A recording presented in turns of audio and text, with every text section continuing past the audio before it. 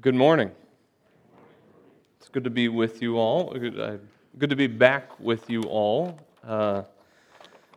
I've heard worship went very well last week. You all were here, I had the opportunity to go over to Hickman and visit Redemption Hill, and I wanted to, report back to you.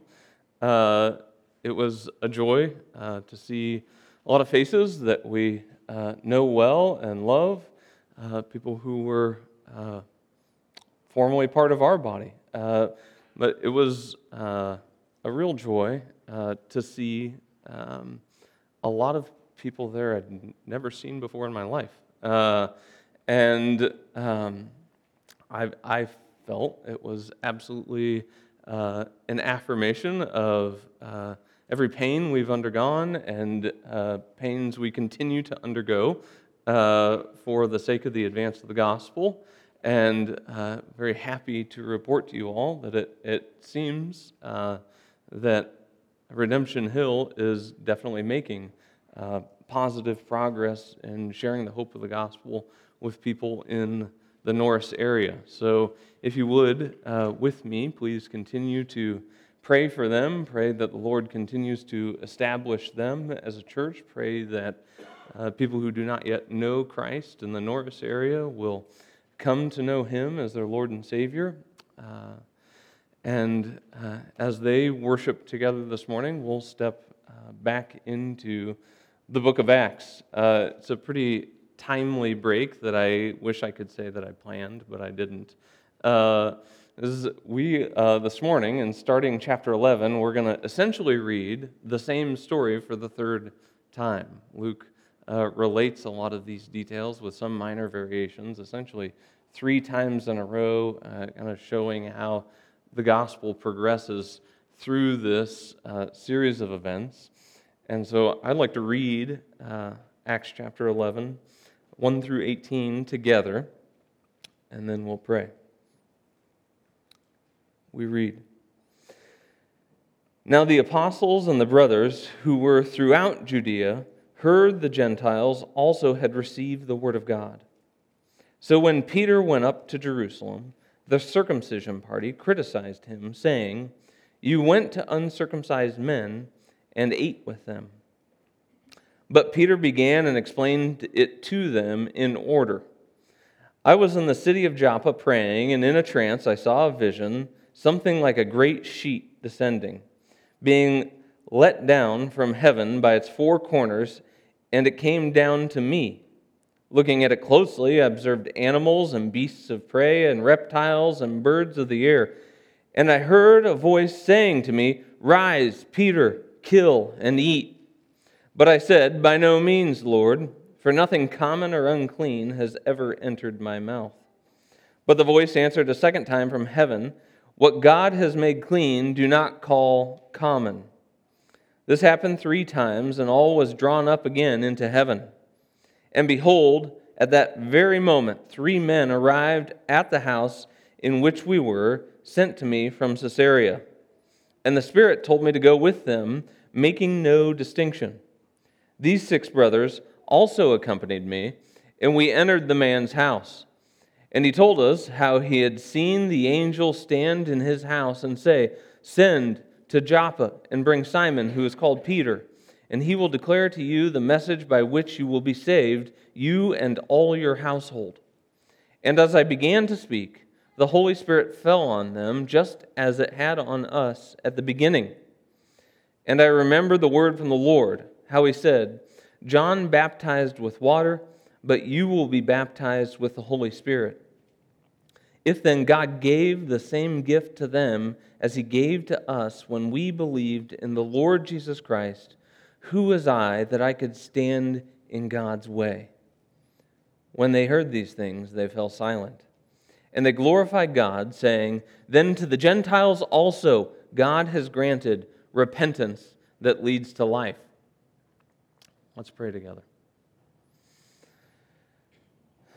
Heavenly Father, God, we thank you that we could be here this morning, as Adam said, celebrating the birth of Christ together. Lord, we thank you, God, that you have made provision for us in our sin through Christ, that you have called us to yourself, that you have equipped us by the power of your Holy Spirit to worship you, and God, even that you would appoint this day before the dawn of eternity for we believers to come together empowered by your Holy Spirit to further edify each other and glorify you. And so, Lord, we pray that as you've planned, your Spirit would be at work this morning. We would see your power as a confirmation of the grace of the gospel. God, we pray that your word would edify our minds and hearts this morning. And even as you were doing that work here, Lord, we thank you that you're doing the same at Redemption Hill. Lord, we long for our brothers and sisters, but more than that, God, we yearn to see the gospel proclaimed to all nations. God, for your church to be fully built and for the end to come. And so we pray that as you further establish us, Lord, you would establish them and that they would be faithful in their clear proclamation of the gospel, and that you would use their witness to continue to draw people in the Hickman area to the glory of the risen Lord Jesus Christ. God, we pray that we and they, God, would glorify you this morning as we see your grace made manifest in us. We pray all of this in Jesus' precious name. Amen. So I think, I can't make any promises, but I think since this is the third time we've gone through a lot of these details, I might be able to make it through this text relatively quickly, but I can't guarantee that. As we walk through it, I think you might notice that there are some things that are different about this text than there were about previous texts, or if you're visiting this morning, maybe it'll be new to you entirely. I would suspect that some of you, like me, struggle to remember what you had for lunch yesterday, so maybe it'll all seem new to everybody. But essentially, Peter was in Joppa, and there's a lot of details about his time in Joppa that he's not going to communicate to us, or Luke doesn't communicate to us at this point. He was waiting, praying, waiting on the Lord, and he has a vision which he relates here, and that vision compels him to travel through the Samaritan territory and to the edge of Samaritan territory into a very Gentile-y city, and share the gospel with the Roman soldier Cornelius. Cornelius receives Jesus Christ as his Lord and Savior, and Peter ends up staying for some days with these new Gentile converts to Christianity, and he's now made his way back to Jerusalem, and everything that Luke is communicating to us this morning, I think, is Peter relating what has happened to the church in Jerusalem, but also there are shades of conflict brewing in the church of Jerusalem, which kind of are going to come to a head in a few chapters, in chapter 15. But Luke starts this whole section of Acts with everybody in Judea, all the Jewish believers, heard about what happened in Caesarea, heard that Gentiles had received Christ, presumably had heard about this kind of second Pentecost amongst the Gentiles where the work of the Spirit was manifest. And so the news kind of beat Peter back to Jerusalem apparently, and then Peter shows up trying to explain what has happened, and when he walks into the Jerusalem church, he catches a little flack almost right away.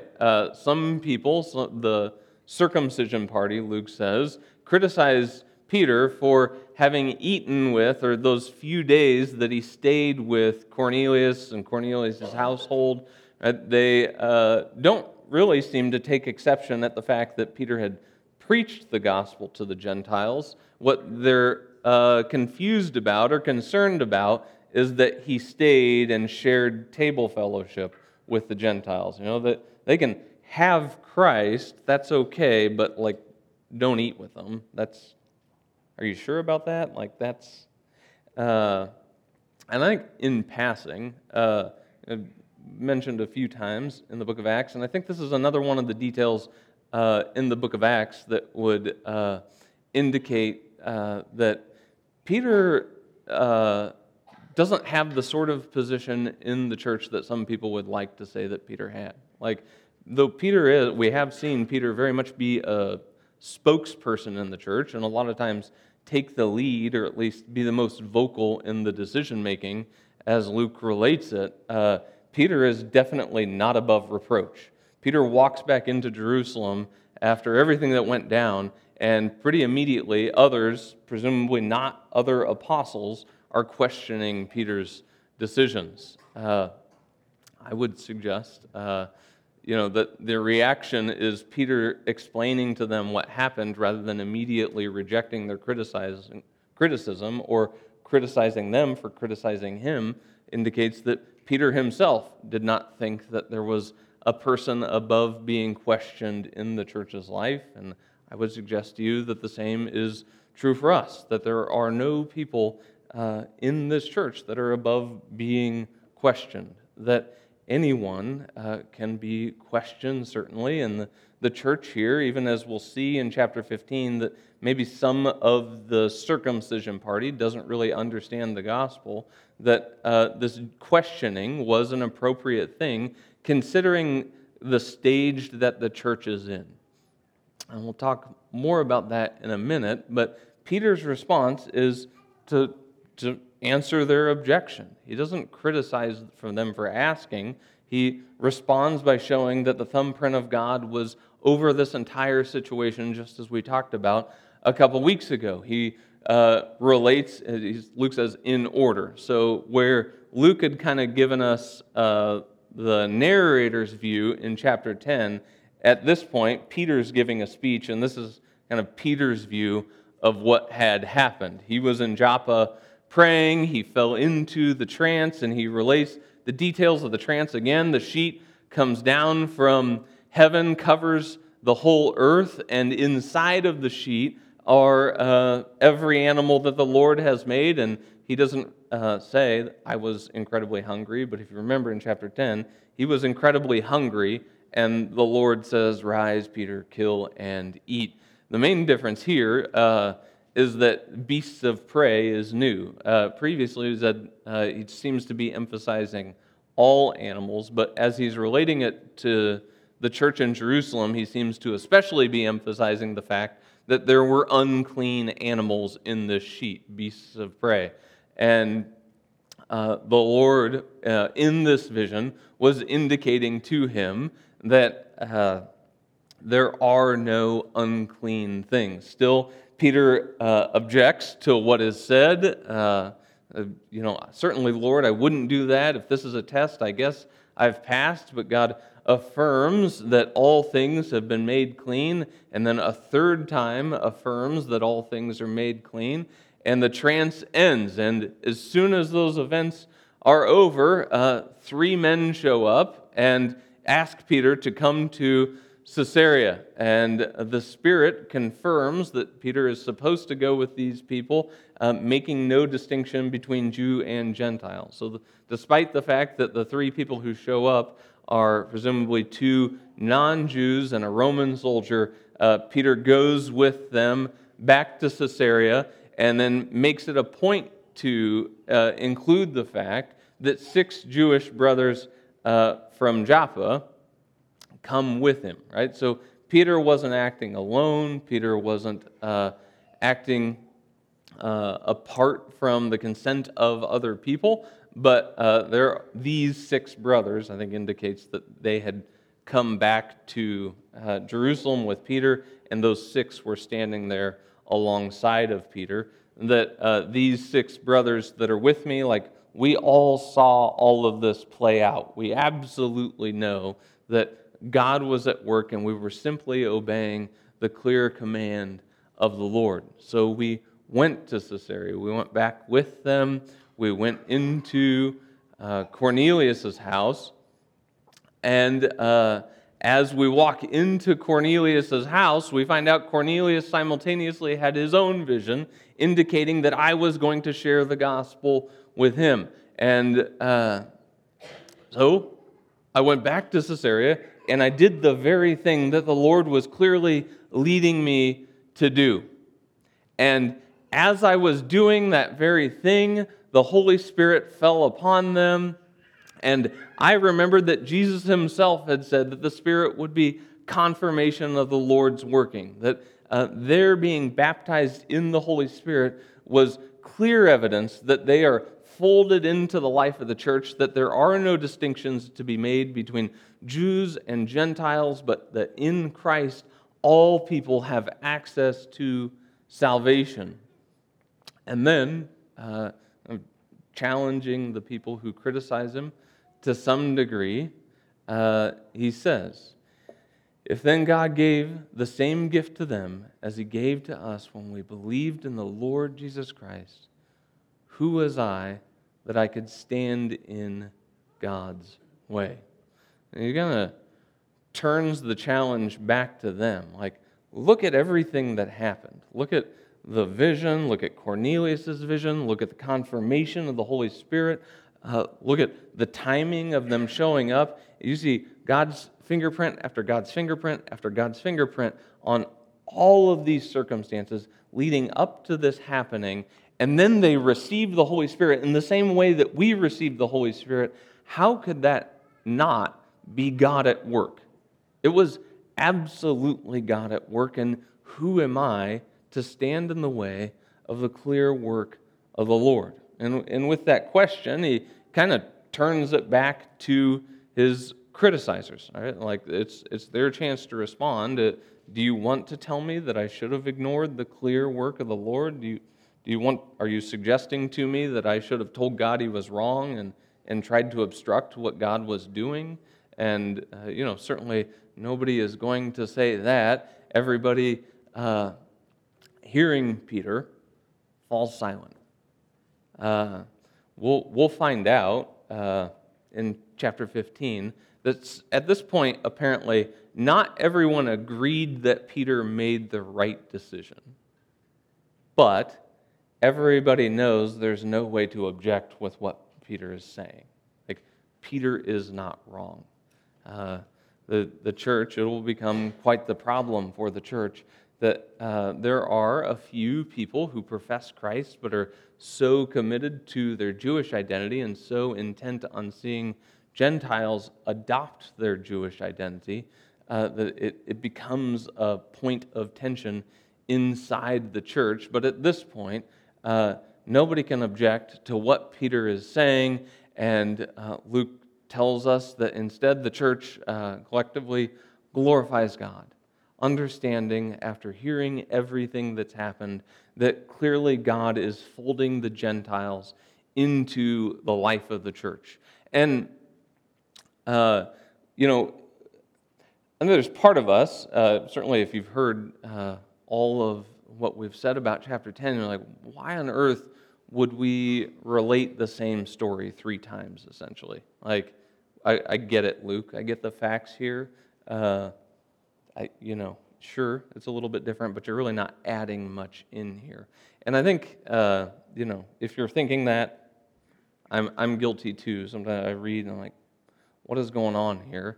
Why the same thing 3 times? And what I have to remind myself, what you should remind yourself is, if you're thinking there's not a point, then you've missed the point. And I think Luke's point here is that in chapter 10, as we said, like the miracle is the inclusion of the Gentiles in the church.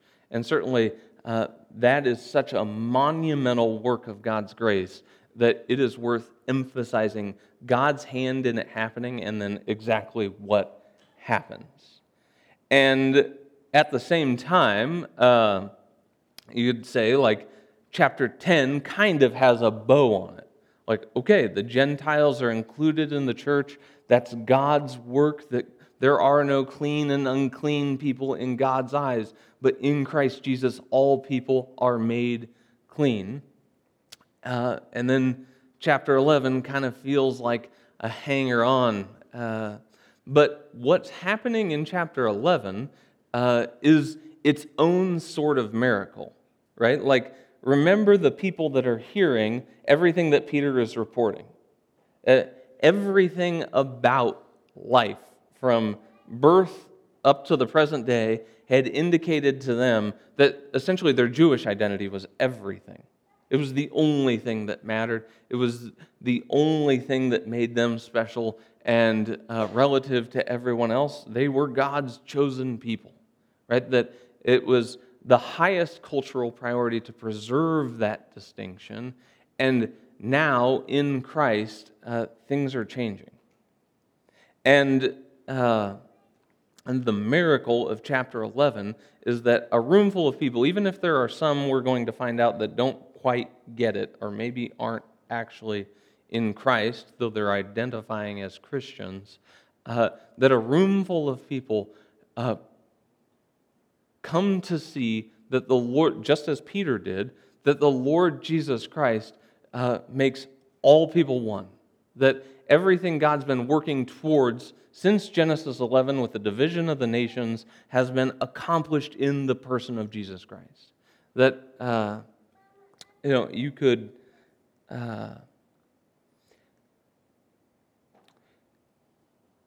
You could say Peter was a master of rhetoric, but I think you'd be wrong. You could say that he's a brilliant orator, and I'm not sure you would be right. What's happening in Acts chapter 11 isn't Peter masterfully leading the Jerusalem church. It's God working in the hearts of the people in the church of Jerusalem in the same way that he just worked in Peter's heart. That he is showing the church in Jerusalem and preserving the unity, the accord in the church of Jerusalem, even as he's shaking the ages with the inclusion of the Gentiles in the church. And I think, like, as we consider the text, there's two, at least in my mind, there's two observations that we should make from this text. And then, like, if you add those things together, the whole is almost more than the sum of the parts. Number one, I would suggest to you that whatever we say about Peter, his question, who was I to stand in God's way, is probably a question we should all be asking ourselves far more frequently than we are. I think we could all take a cue from Peter here. I think what's evidenced in chapter 10 and now here in chapter 11 even is Peter is not so much confident in himself as he is confident in the clear working of the Lord. And I think maybe we get that a little bit mixed up sometimes, where we're incredibly confident in ourselves and we aren't so confident in the work of the Lord. I think even as people respond to him, the crowd falls silent. From essentially the first day until this day, like, disagreement is not new in the life of the church. What was new in the life of the church, or should be continually a part of the life of the church, is that when there's the clear working of the Holy Spirit, I think disagreement should become silence, as it does here. When God's hand is clearly at work, when things that God has said he desires to accomplish are absolutely happening, then we should be very careful about standing in the way of the Lord. I think there's absolutely times in the life of the church where things don't necessarily develop the way we expect they will develop, or they don't happen the way we think they ought to happen, and certainly as they do here, I think we're all free to voice concerns as we have them. I think we also need to be people who are incredibly sensitive to the obvious working of the Holy Spirit and humble enough to admit that we're not prophets. That when God's at work, even if He's working in a way we didn't necessarily expect, that when it's clearly God working, we need to be humble enough to recognize it for what it is, and humble enough to refrain from standing in God's way. I don't think that's a safe place for any of us to stand. And at the same time, as mentioned earlier, I think it's peculiar to me that Peter walks back into the Jerusalem church, and the headline isn't, "So Gentiles believed?" Is that, like, we heard that? Is that what actually happened? And it's not even, "Hey, you kind of unilaterally decided that you were going to baptize Gentiles. Don't you think we should have talked about that first?" Like, kind of confused about the decision making here. Their question to Peter when he walks back into the Jerusalem church is, "Wait, so you ate with these people?" Which, that would seem like a weird question to us. Might, on the one hand, demonstrate like that we don't entirely understand Judaism. On the other hand, I think it probably indicates to us something is evident in their hearts that's also evident in our hearts. Like, their focus is on Peter eating with unclean people, and I think their focus at that point reflects something that is almost always true of our own way of thinking. Like, that we almost always tend to be people who reflect on things that are external rather than things that are internal.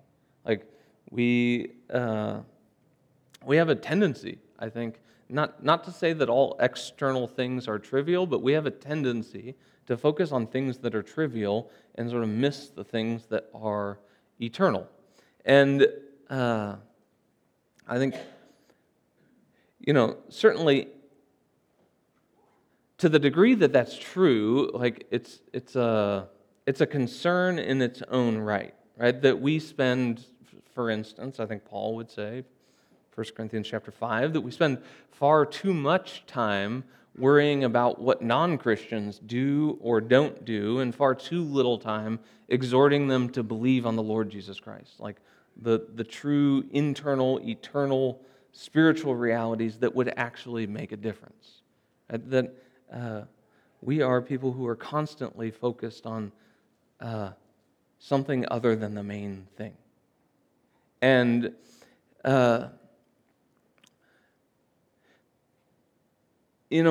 as all this is playing out for them, and I think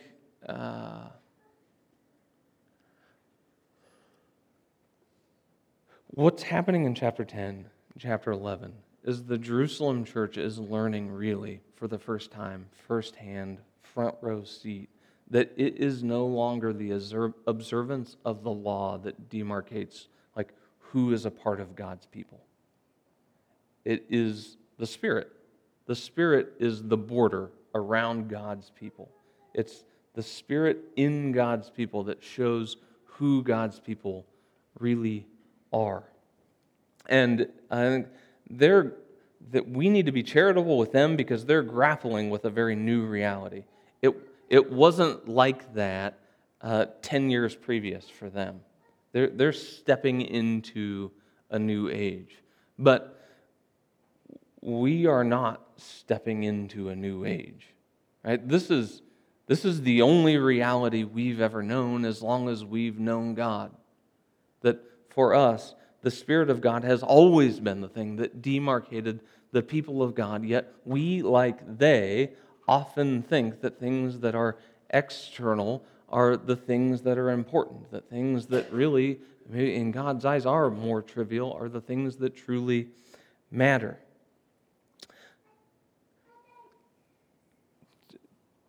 To bring it down to the street, I'd say, like, think about the way that you think about other people. Like, when you think about another person, do you define who they are primarily based on what they do or what they don't do, or do you tend to think about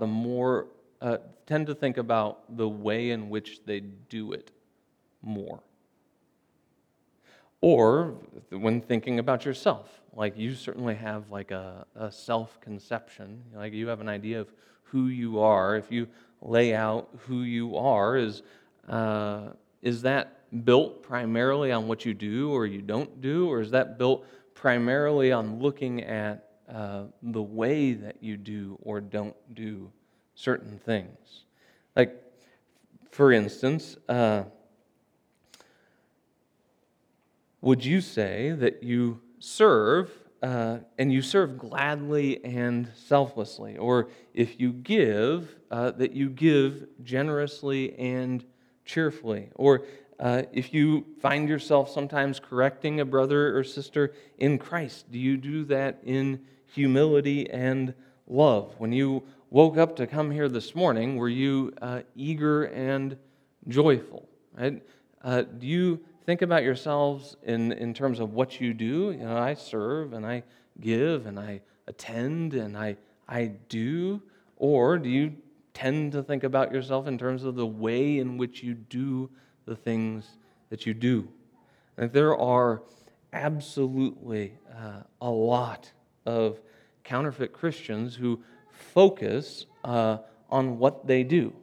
They'll talk to you all day about their giving and their attending and their serving and a long list of other things. And I think probably, unfortunately, some of those people in the end are going to hear Jesus Christ say, "Depart from me, I never knew you." I think that with others and certainly with ourselves, we'd have much more clarity if we understood, really understood, believed that the true work of the Spirit is not so much evidenced by what a person does or doesn't do, though certainly that is important, but the way you sort out an authentic bill from a counterfeit one is the way in which things are done. Are the fruits of the Spirit evidenced in your life or in the life of another person? Are you joyful and generous and loving and humble? That is the obvious work of the Spirit.